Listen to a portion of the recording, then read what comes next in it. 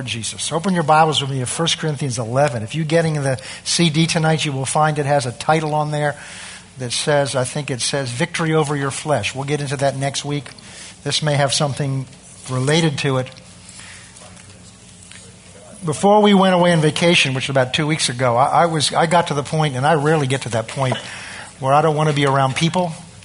I was getting to the point where I was getting dangerous to be around. I'm a very generally an even disposition person, but I was starting to snap at my wife. I was snapping at the cat.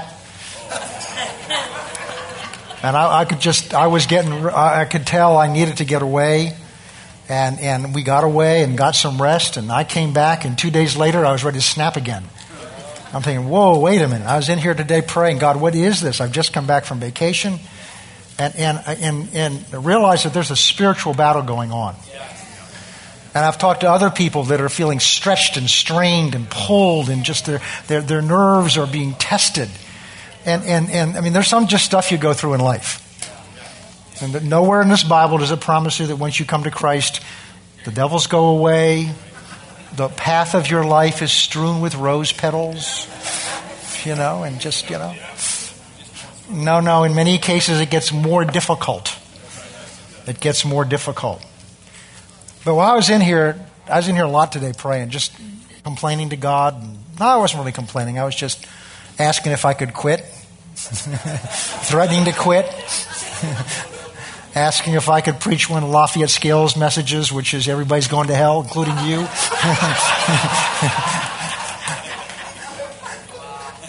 It's okay to get real with God. It's okay to be real with God. And I was in here just before the service, and right about over there, and something went off in me. And I said, devil, you're not getting me out of here. You threw everything at me before to get me out of here. Whatever you're throwing at me now is not getting me out of here. And the moment I said that, something went off in me. That's what we're going to talk about tonight. 1 Corinthians chapter 11. 1 Corinthians chapter 2. Is that what I told you? 2 Corinthians. 2 Corinthians.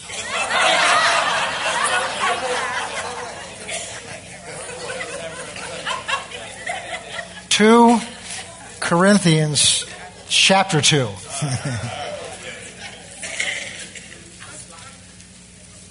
Verse 10.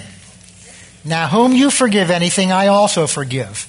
And if indeed I forgive, what he's done is he's correcting this church. If indeed I've forgiven anyone anything, I have forgiven that one for your sake in the presence of Christ. Lest Satan should take advantage of us, for we are not ignorant of his devices. There's two basic mistakes that people make about the devil. One is to talk about him too much. He loves that. He loves attention. And the other is to ignore him and pretend as if he doesn't really exist. Jesus didn't do that. The devil is real. If he's not, Jesus went through a temptation that wasn't real. Because my Bible tells me that the first thing the Holy Spirit did once Jesus was filled with the Holy Spirit was to lead him into the wilderness to be tempted by the devil. Jesus, as part of his preparation for living in the flesh, had to be to learn how to handle the flesh under the temptation of Satan. Now, we don't need the Spirit of God to lead us to that place. We find it all by ourselves. In fact, he'll find you. I've known people that went along in their life, it was just wonderful till they got saved, and they said it's as if all hell broke loose against them. I said it probably did. Because while you were in his family, you were no threat to him. He didn't need hell to break loose against you. It was already in you. But once you become a child of God, you're marked. You're an enemy of his. Now, some people hear that and they get afraid. Some people are afraid to talk about the devil. I don't want to talk about him. As if talking about him sometimes means he's going to now attack you because you've talked about him. He loves to have you talk about him. He loves all the attention you can give him. What he doesn't want for you to do is discover his devices. And that's why Paul says here, I do not want you ignorant of his devices. So we're going to do something I don't do very often. I don't talk about the devil very much. I don't want to give him a lot of attention. I don't want to give him a lot of credit. The more you talk about something, the more you think about it, the more faith you get in it. But there are times we need to acknowledge where the source of the difficulty has come from, and then recognize that we have victory over that enemy. So turn with me to Ephesians chapter 6. Ephesians chapter 6, and I do mean chapter 6. Ephesians chapter 6. Paul, this is, if I had to have only one book on a desert island of all the Bible or any other book, it would be the book of Ephesians, because it contains to me the basics of the gospel are in here. You can have your own favorite book. It's not my favorite book. My favorite book's Romans, but it contains everything I would need to deal with the desert island or with life. But having gone through all kinds of things, first of all, the first 3 chapters are basically talking about who they are, what God has done for them. The next 2.5 chapters are correcting some things. And now having gone through talking to husbands about their wives and wives about their husbands, and then children about their parents, and then servants or employees about their masters or their employers, the right kind of attitudes. Having gone through all this, he now says these things, starting in verse 10. Finally, my brethren. So we know he's talking to the church. Be strong in the Lord. So here's the first thing we learn. In fighting the issues of life, most of the time we get worn out, frazzled, and frustrated is because we're trying to fight in our own strength. And if you're doing that, God will let you try that until you run out. And if you think you're above that, you need to read 2 Corinthians all the way through, because the Apostle Paul tried the same thing. That's what he wrote the book about. And he ran out of what he could do. And had to finally say to God, 3 times he asked God to take the devil away from him. That's basically what it was. It wasn't sickness and disease. It was Satan, a messenger from Satan sent to buffet him. Buffeting means come up against him. Every time he turned around to do something for God. See, there are times the devil comes at you because you've opened a door and you've let him come in. So if you're violating God's word, if you're violating his commandments, if you're not walking in love, forget this stuff. You need to close the door. It's like trying to swat flies and you got the doors open and a pile of garbage on the floor of your kitchen. Before you're trying to kill the flies, stop what's attracting them. You're going to wear yourself out swatting flies if you've got garbage on your floor and the door's open and you're letting the flies in. So you got to find out how they're coming in before you start killing them. Otherwise, you're going to be spending all your energy. And that's why some of you are worn out. You're trying to kill flies that you're letting in.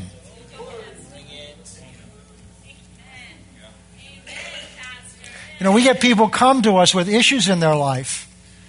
And then under the discerning of the Spirit, we'll say, well, this is maybe, are you doing these things? Well, yeah, but it's okay.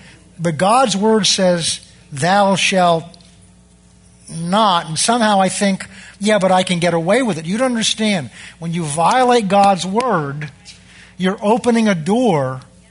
It's not to be afraid, but you're opening a door. If you keep willfully sinning, you're stepping out from underneath God's commandment and God's protection. Just like tonight, if it's raining and you just walk with, people walk in, have an umbrella in their hand, and they're soaking wet. You say, well, how come you didn't use the umbrella? Well, it didn't work. In order for it to keep you dry, you have to open it and put it over your head. You've got to stay underneath it. And the same is true of God's promises. You don't just read them, you then have to do them. Well, we're not under the law. That's not a law, it's a principle. Any more than breathing is not a law either. But if you don't do it, you'll die.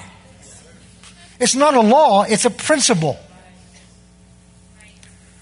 And so, the first thing you've got to do is make sure that you're doing what you're supposed to be doing. Now, don't go on some witch hunt, you know. You usually know. Oh, yeah. Because inside of you is the Holy Ghost. And one of his jobs is to, something's wrong here. So usually we know. Most of the time when someone comes to us, talk to us, they know what they're doing wrong. They're just hoping we're going to endorse it. All right, which we won't. I'll give you a clue. So be strong in the Lord and in the power of his might. His might. His might. If we get to it tonight, we'll see that in 2 Corinthians chapter 10, it says, the weapons of our warfare are not carnal. That means of our own flesh, but they're mighty through God for the pulling down of strongholds. So the first thing we see, that in order to contend with the devil, we've got to make sure we know whose strength we're fighting in and whose weapons we're using. Now remember the first scripture, it says not to be ignorant of his devices. Notice what Paul did not say. Sometimes the most important things I'll learn is through what he doesn't say. He doesn't say, my brethren, don't be ignorant of the devil's power. Does he? No. Because he doesn't have any power over you if you are in Christ. He's powerful. Don't ever be deceived that he isn't. He's not as powerful as God. It's no contest.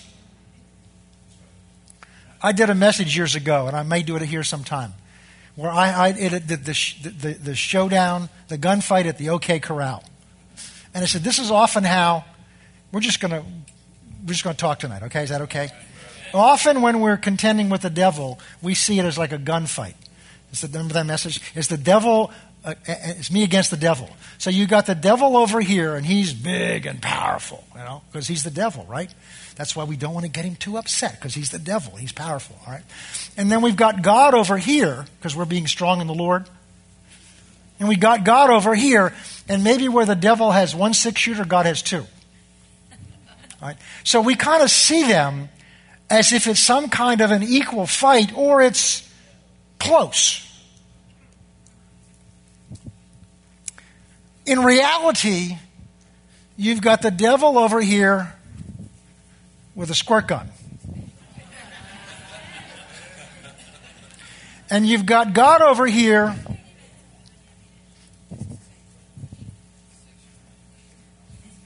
in a laser tank.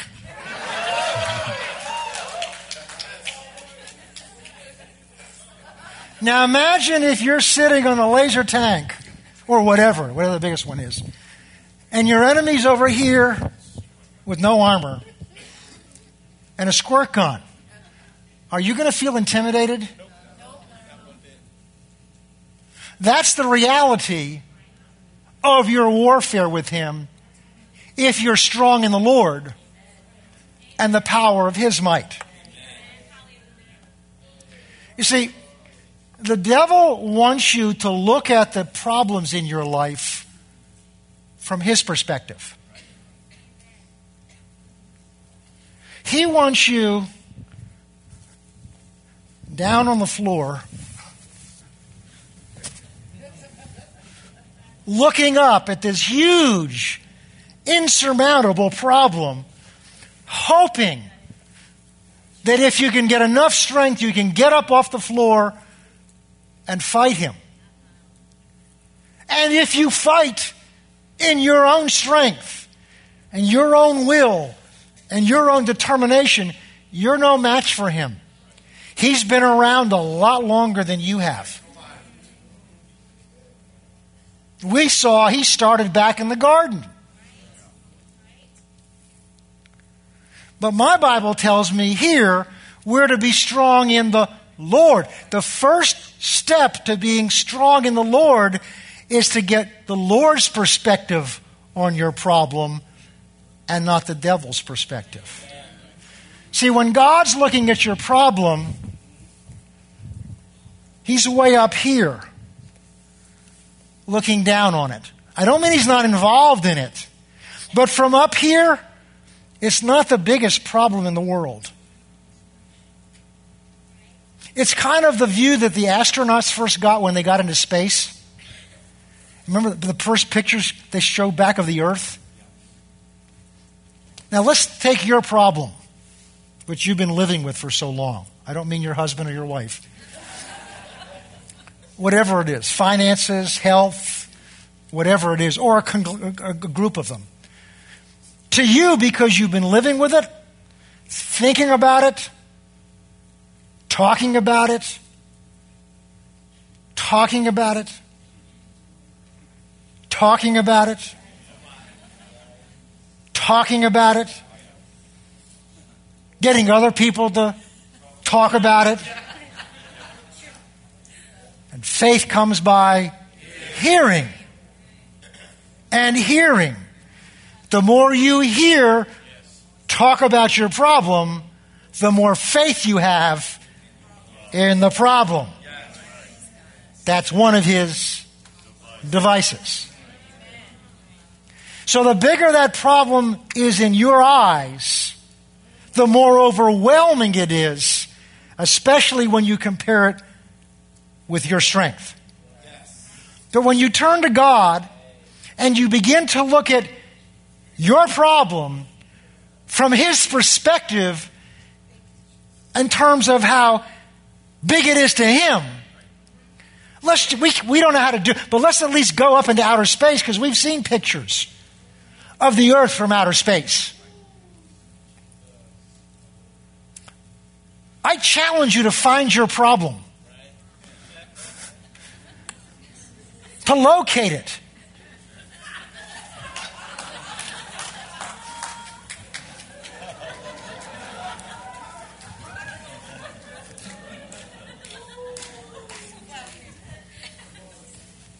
That's what it's like to God. And we come to, oh God, I don't know if you can do anything about this. And the God we're talking to created the earth by saying, let there be.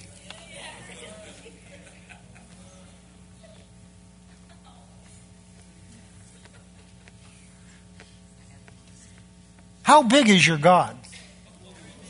Is He bigger than the problems? He is infinitely.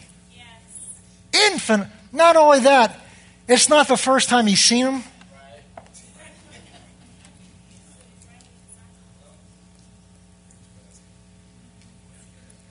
Well, how do I do that? How do I get strong in the Lord and not in my strength?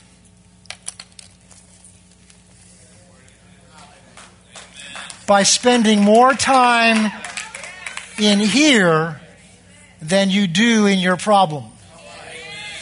Really, I challenge you to do this. Think back on today. That wasn't that long ago. And total up tonight, an estimate, because it's hard to do, how much time you spent thinking about your problems and talking about your problems, and then compare that with how much time you spent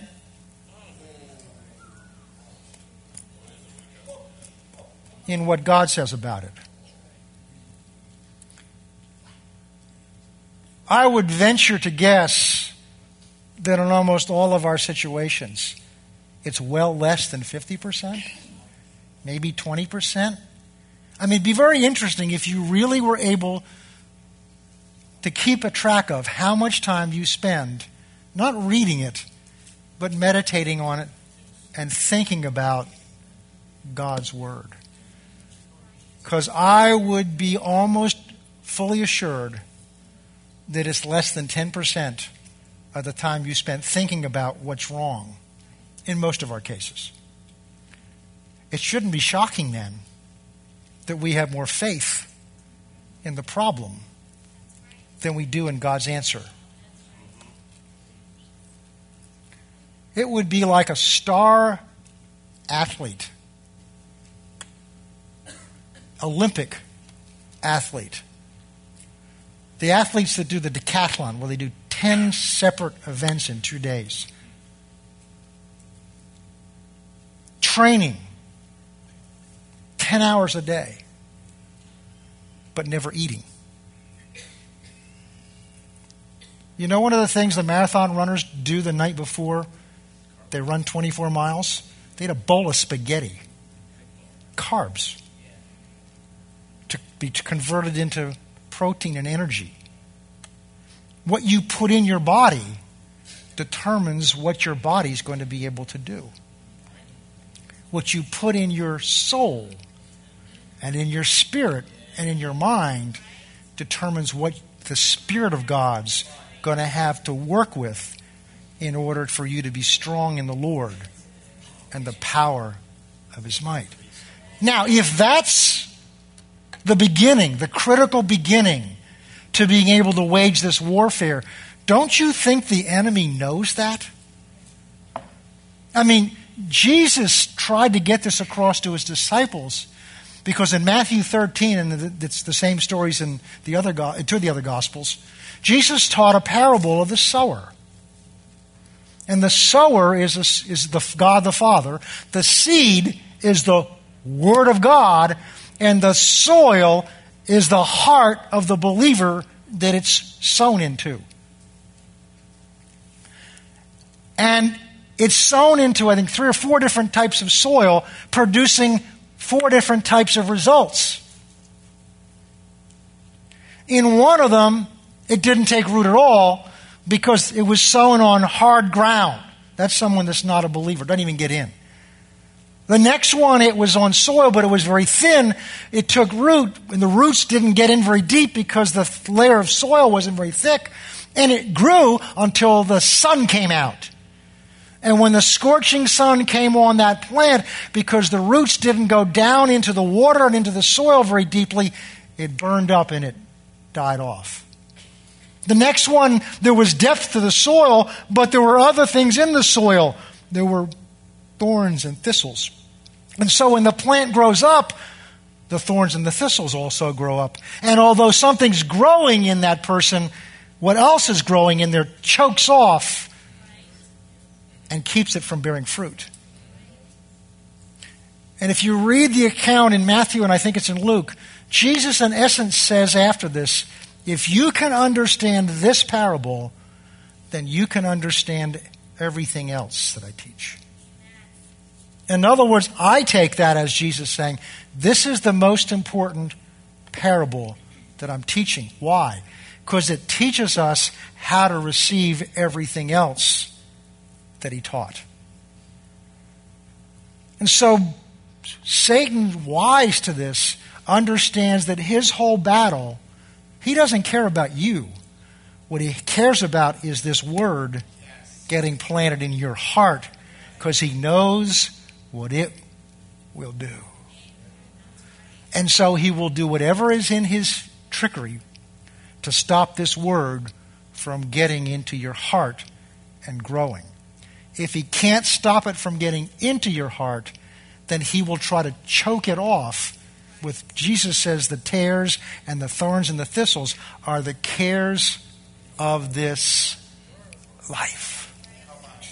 Which is why Jesus says elsewhere, be not anxious for what you're going to wear and what you're going to eat. Don't you know your Heavenly Father knows you have need of these things? Look at the lilies of the field. They grow up in all their splendor, and yet they don't last very long. But God sows these seeds. And look at the birds of the air. They're not running around worrying about what they're going to eat.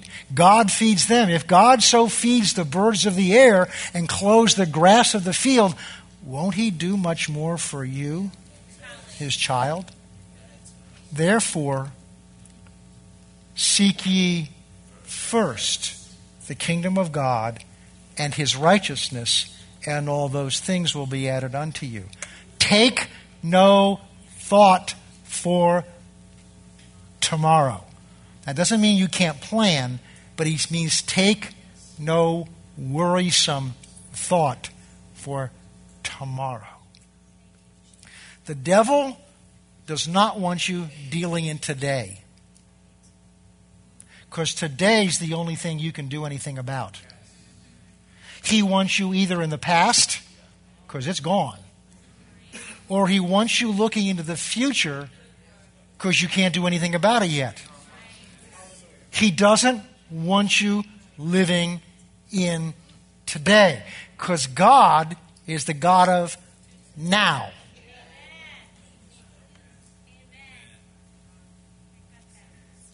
Now, we started by saying this, that to a Christian, Satan has no power. He's powerful, but he has no power over you unless you give it to him. I'll prove to you he has no power over you. Because if there's anything he would have used his power to stop, it was you getting saved.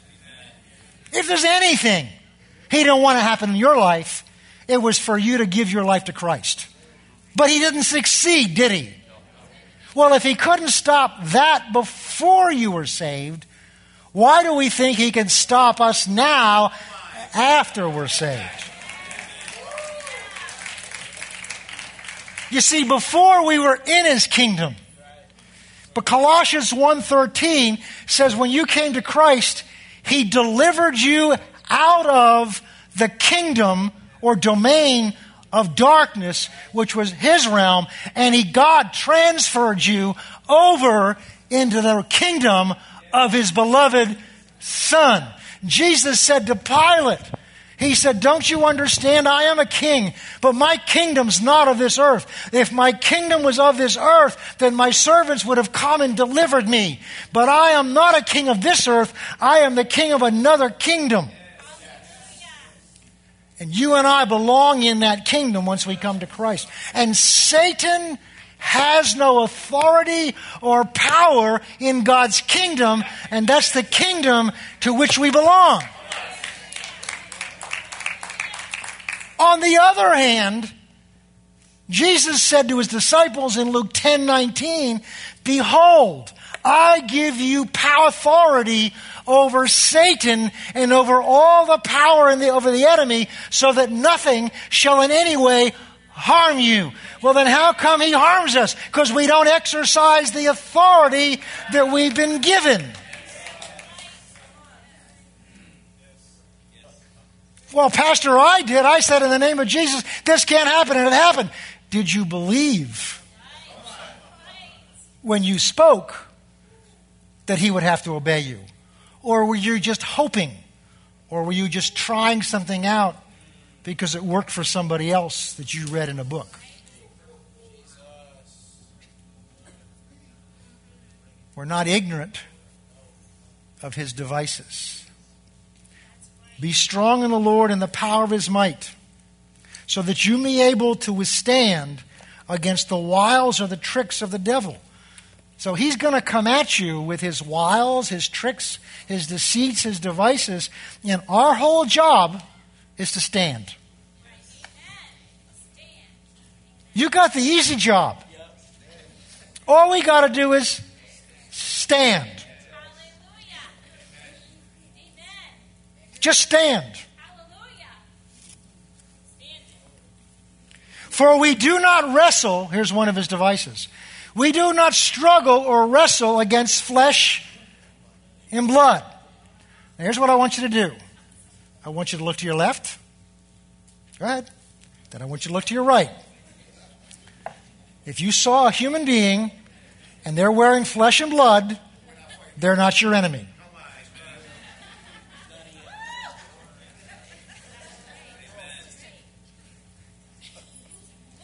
Husbands, she's not your enemy. Wives, he's not your enemy. Daughters-in-law,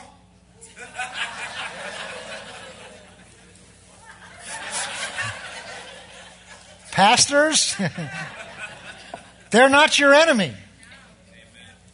For we don't, now we're learning to be strong in the Lord. Now, if you want to be strong in yourself, then you wrestle against flesh and blood, but it won't get you anywhere except tired and beaten and bruised. But what do we wrestle against? Principalities and against powers and against rulers of darkness in this age, against spiritual hosts of wickedness in heavenly places. There are demonic spirits that are on assignment to buffet you and harass you, just like they were the Apostle Paul, not because you're doing something wrong, but because you're doing something right. And they're buffeting you with one purpose in mind, to get you to quit.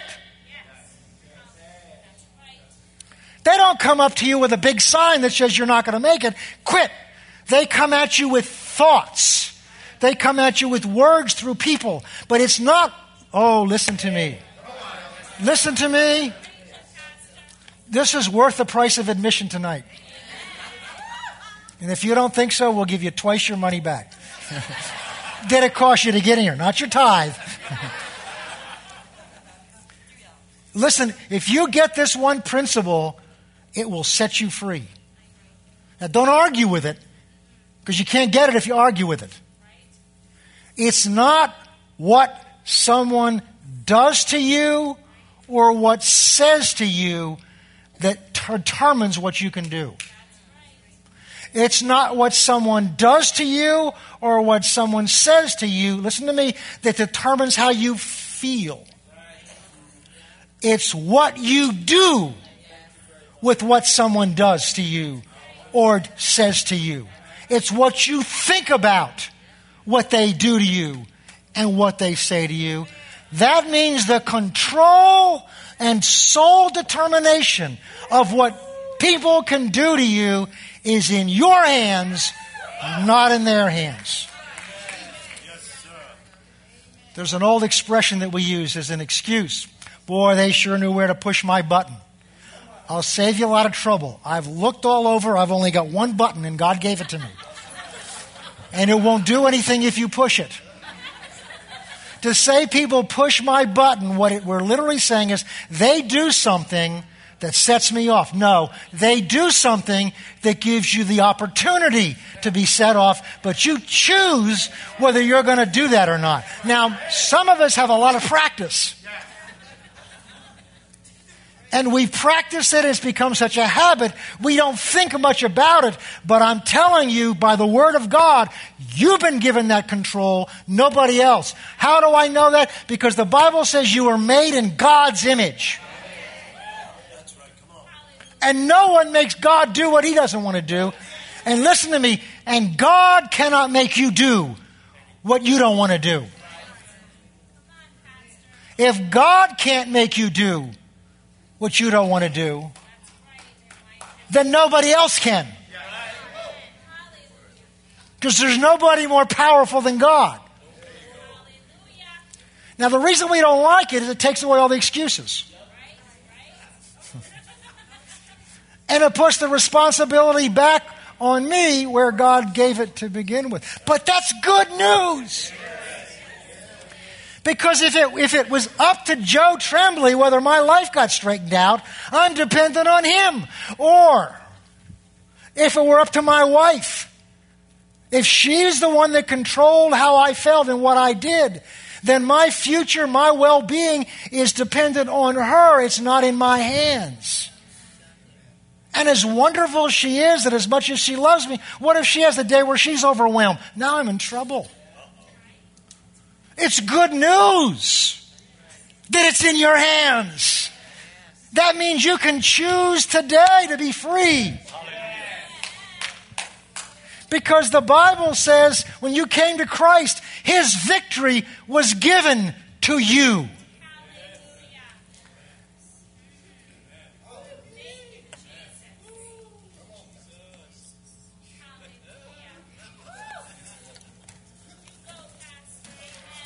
Hebrews. See if I can find this.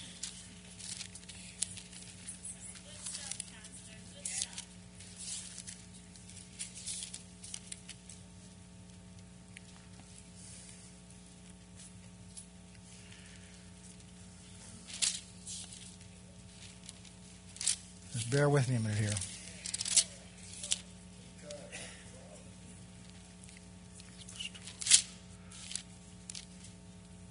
Oh, I know where it is.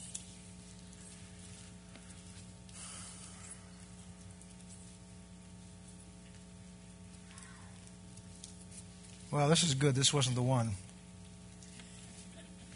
Hebrews 2.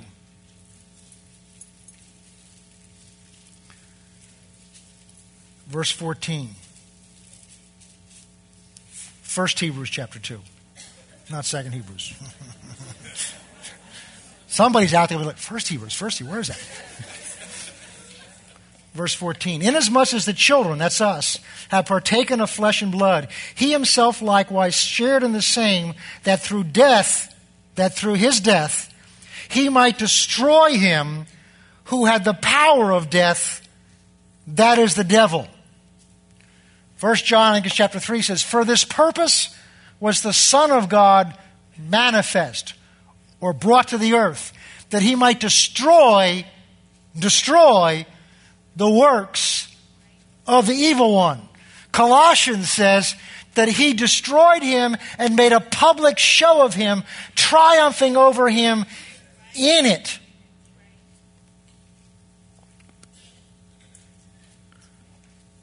Verse 15, and release those, now he's talking about us, who through the fear of death were all their lifetime subject to bondage. That's what he did when he went to the cross. Now the verse I'm looking for, and somebody may know off the top of his head. I know it. If I were home, I'd know it. Oh, here it is. It's chapter 10. Verse 12. By this, that's the sacrifice, having made offering one sacrifice for sins forever, he sat down at the right hand of God, from that time waiting. Now, we just read that he destroyed the devil who had the power of death, and that was the source of our fear and our bondage. We just saw that for the purpose was the Son of God come to this earth, that he might destroy the works of the evil one. Did he come to the earth? Yes. Did he die? Yes. Then he destroyed the power of the devil. Yes. Then how come I'm having to deal with him? Verse 12. But this man, having offered one sacrifice for sins forever, sat down. Now in the Bible, when someone sits down, he does it because his work's done. On the earth, we do it because it's time for a break. But in heaven, they only do it when the work's done. So when he sat down, that signifies that his work was done. Sat down at the right hand of God. From that time, from the time he sat down, from the time he defeated Satan's power, he was from that time waiting until his enemies are made his footstool. Well, wait a minute. I thought it says that the devil was defeated. He was. Satan has been defeated by our Lord. But the rest of the battle is being finished out. Now, we've studied before in Ephesians and several other places where it says that we are the body of Christ, and he is the head of the body. So this is telling us the head has defeated the head of hell. And our head, because he's finished, is seated. But the rest of him, his body, is still at work until we make the rest of his enemies, who are underneath the authority of the one he defeated, our head's footstool. That's your job and my job. But the battle's been won. In the old battles style, The commander would be at the back, whether on a horse or on a hill, observing the battle.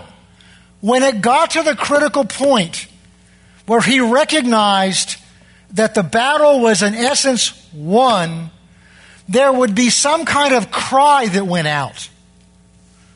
Some things I've read said that a cry, the Greek cry that went out, was tetelestai, which is the Greek word for "it is finished." Remember on the cross, Jesus, about to give up his spirit, said, "It's finished. It's over." But when the general would cry that out, there may be days more of fighting and skirmishing still going on. Even in the American Revolution, after Cornwallis surrendered his army to Washington, there were fights that went on for several years later on, skirmishes that went on. But the battle, the war, was won. Now, don't you think it makes a difference in the morale of the soldiers to know I'm handling minor skirmishes, but the war's already been won? If you're not sure that it's been won, go to the back of the book, because it'll tell you. It'll tell you that the war's been won. So Ephesians is telling us, although we don't wrestle against our wives or our husbands or our teachers or our boss or our pastor or our in-laws or outlaws or neighbors that are just, their dog runs across your yard every morning and does what you don't want him to do in your yard, and you're getting mad at him, and that's a nasty person that sits at the cubicle next to you at work, and God, get me out of here, and God may actually have you there. Revolutionary thought for them. Here's a weird thought. God may actually bring some into your life that instead of blessing you, irritates you. God would do that? Because it may be an occasion for you to learn to walk in something that you wouldn't walk in if everybody around you was as sweet and lovely as you are.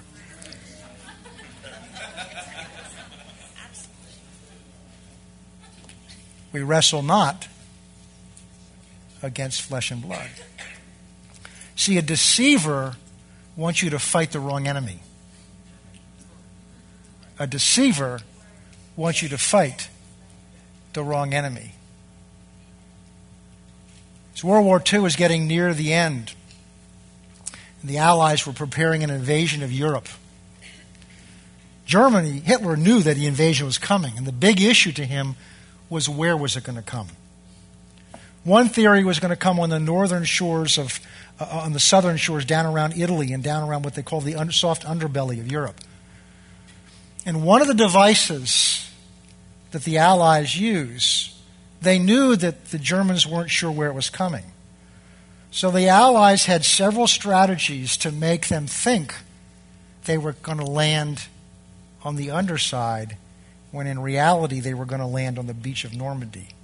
Because it forced the German army to be divided in its resistance.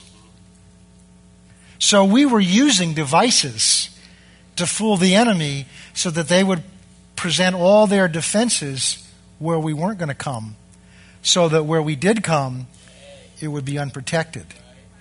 And that's what the devil has been doing with you.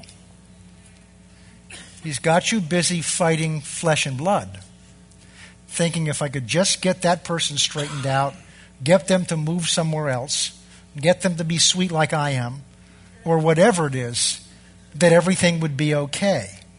Not recognizing that the issue is not them, it's the spirit that's using them.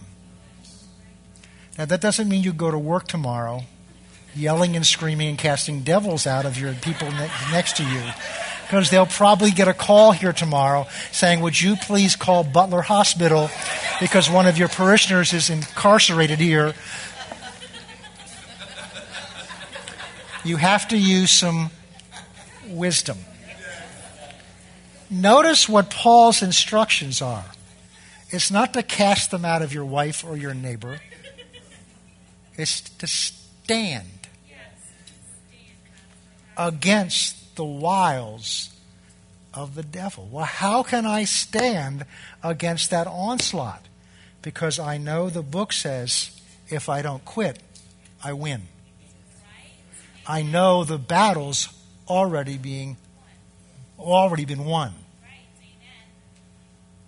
I got this picture sometime, and it has helped me in the past. You've got to understand this about the devil. This is what Jesus said about him. He's a liar. And he's the father of lies. That means he's not limited by the truth. He'll use the truth, but he'll use it to tell you a lie. So here you are with the authority of the Lord Jesus Christ. And remember, he says, until my enemies been made my footstool. So when you stand on God's word, you've got your foot, and since you're part of his body, it's his foot, on the neck of Satan. And while your foot's on his neck, he's looking up at you, telling you he's got you defeated. This is in essence what's happening. Why? Because his only defense is to get you to back off, thinking you're never going to win. It's all over with you. Everybody's against you. You've done this for so long and you still haven't succeeded. I'm still here. You haven't gotten rid of me, so forth, so that you'll quit and back off and let him up.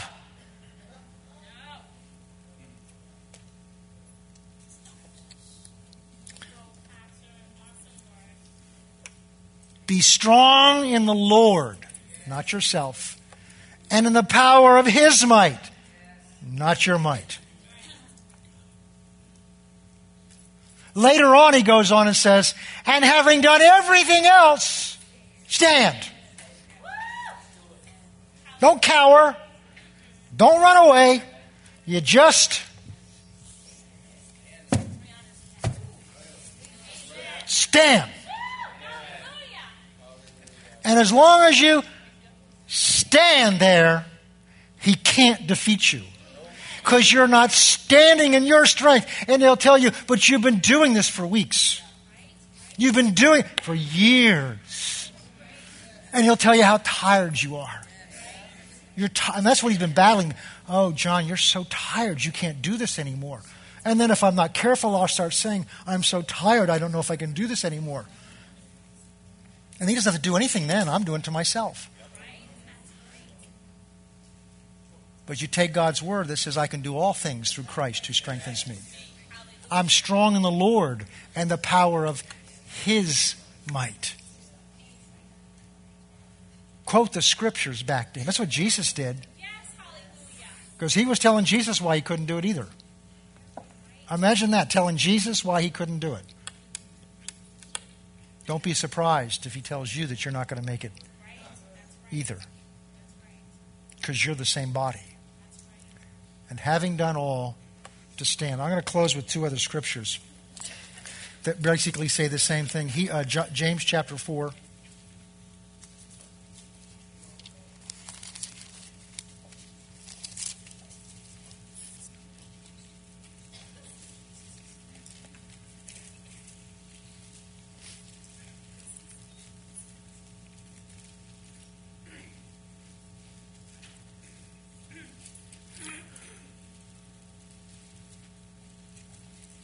Verse 6, therefore humble yourself under the mighty hand of God that he may exalt you in due time, casting all your care.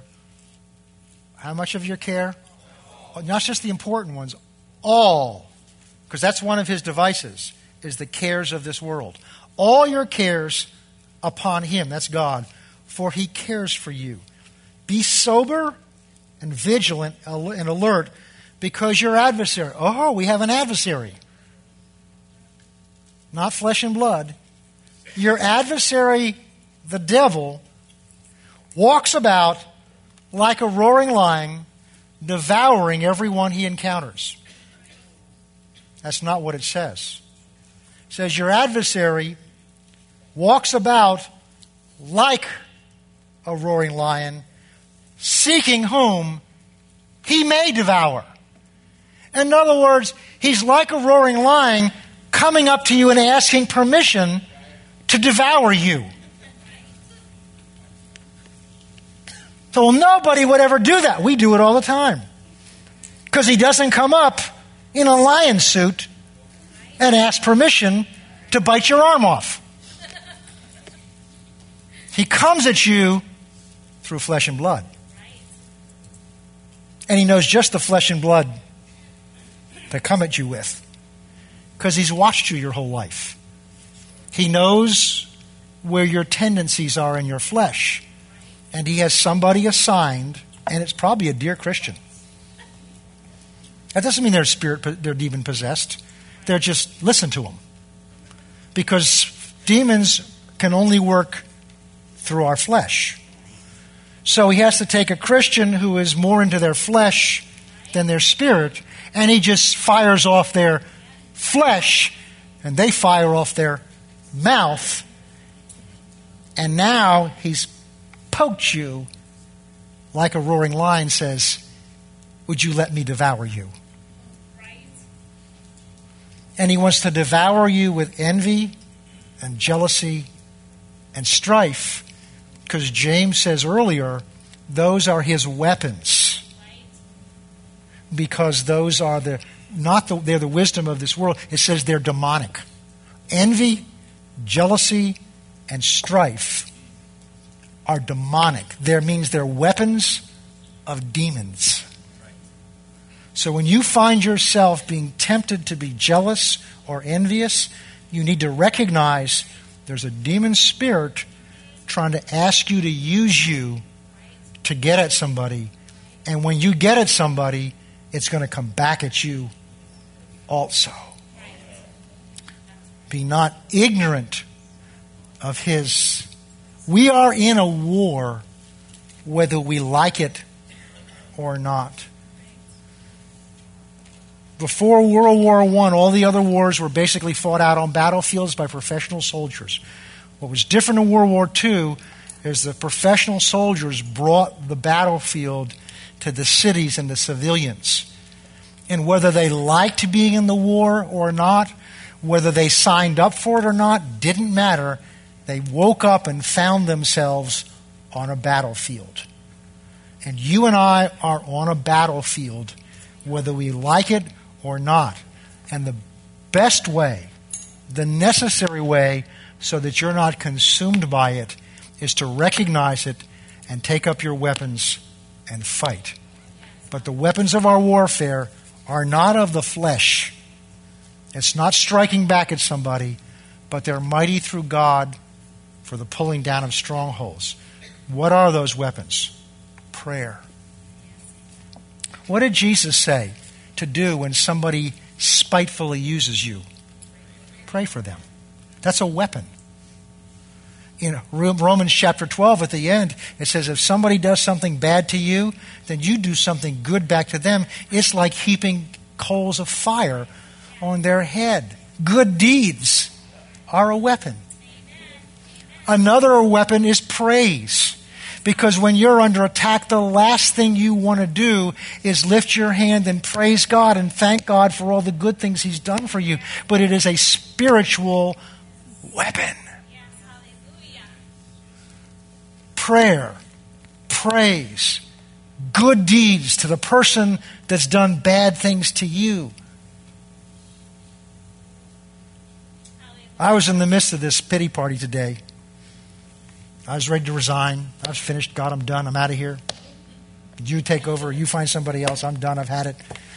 And I went in there one last thing to do, and it was to call this church in Joplin that we're going to send money to. And I got somebody from the church on the phone, and they started crying when I told them what we were going to send them. Telling them what they've been through. I got off the phone, and I said, God, you played a dirty trick on me. Here I thought I was just making this last phone call, and I was going to turn everything over to you, and I'm done. Now, don't look at me like that. You felt that way too. Say, Pastor, sure we do. But somehow, getting my eyes off of me and on someone else with a greater need brought me out of where I was. Spiritual weapons. My brethren, do not be ignorant of Satan's devices. And the way we handle it is to be strong in the Lord and the power of His might. All of heaven stands behind you. But in the middle of a battle with the devil, especially if you're fighting people, you don't see God standing there with you, and you don't feel God standing there with you. And that's why you've got to spend time in what this thing says, and you've got to start speaking what God says about it, and not what you think or what you feel or what Sister whatchamacallit says about it. Because when you speak this word, you agree with what God says about it. I can do all things through Christ who strengthens me.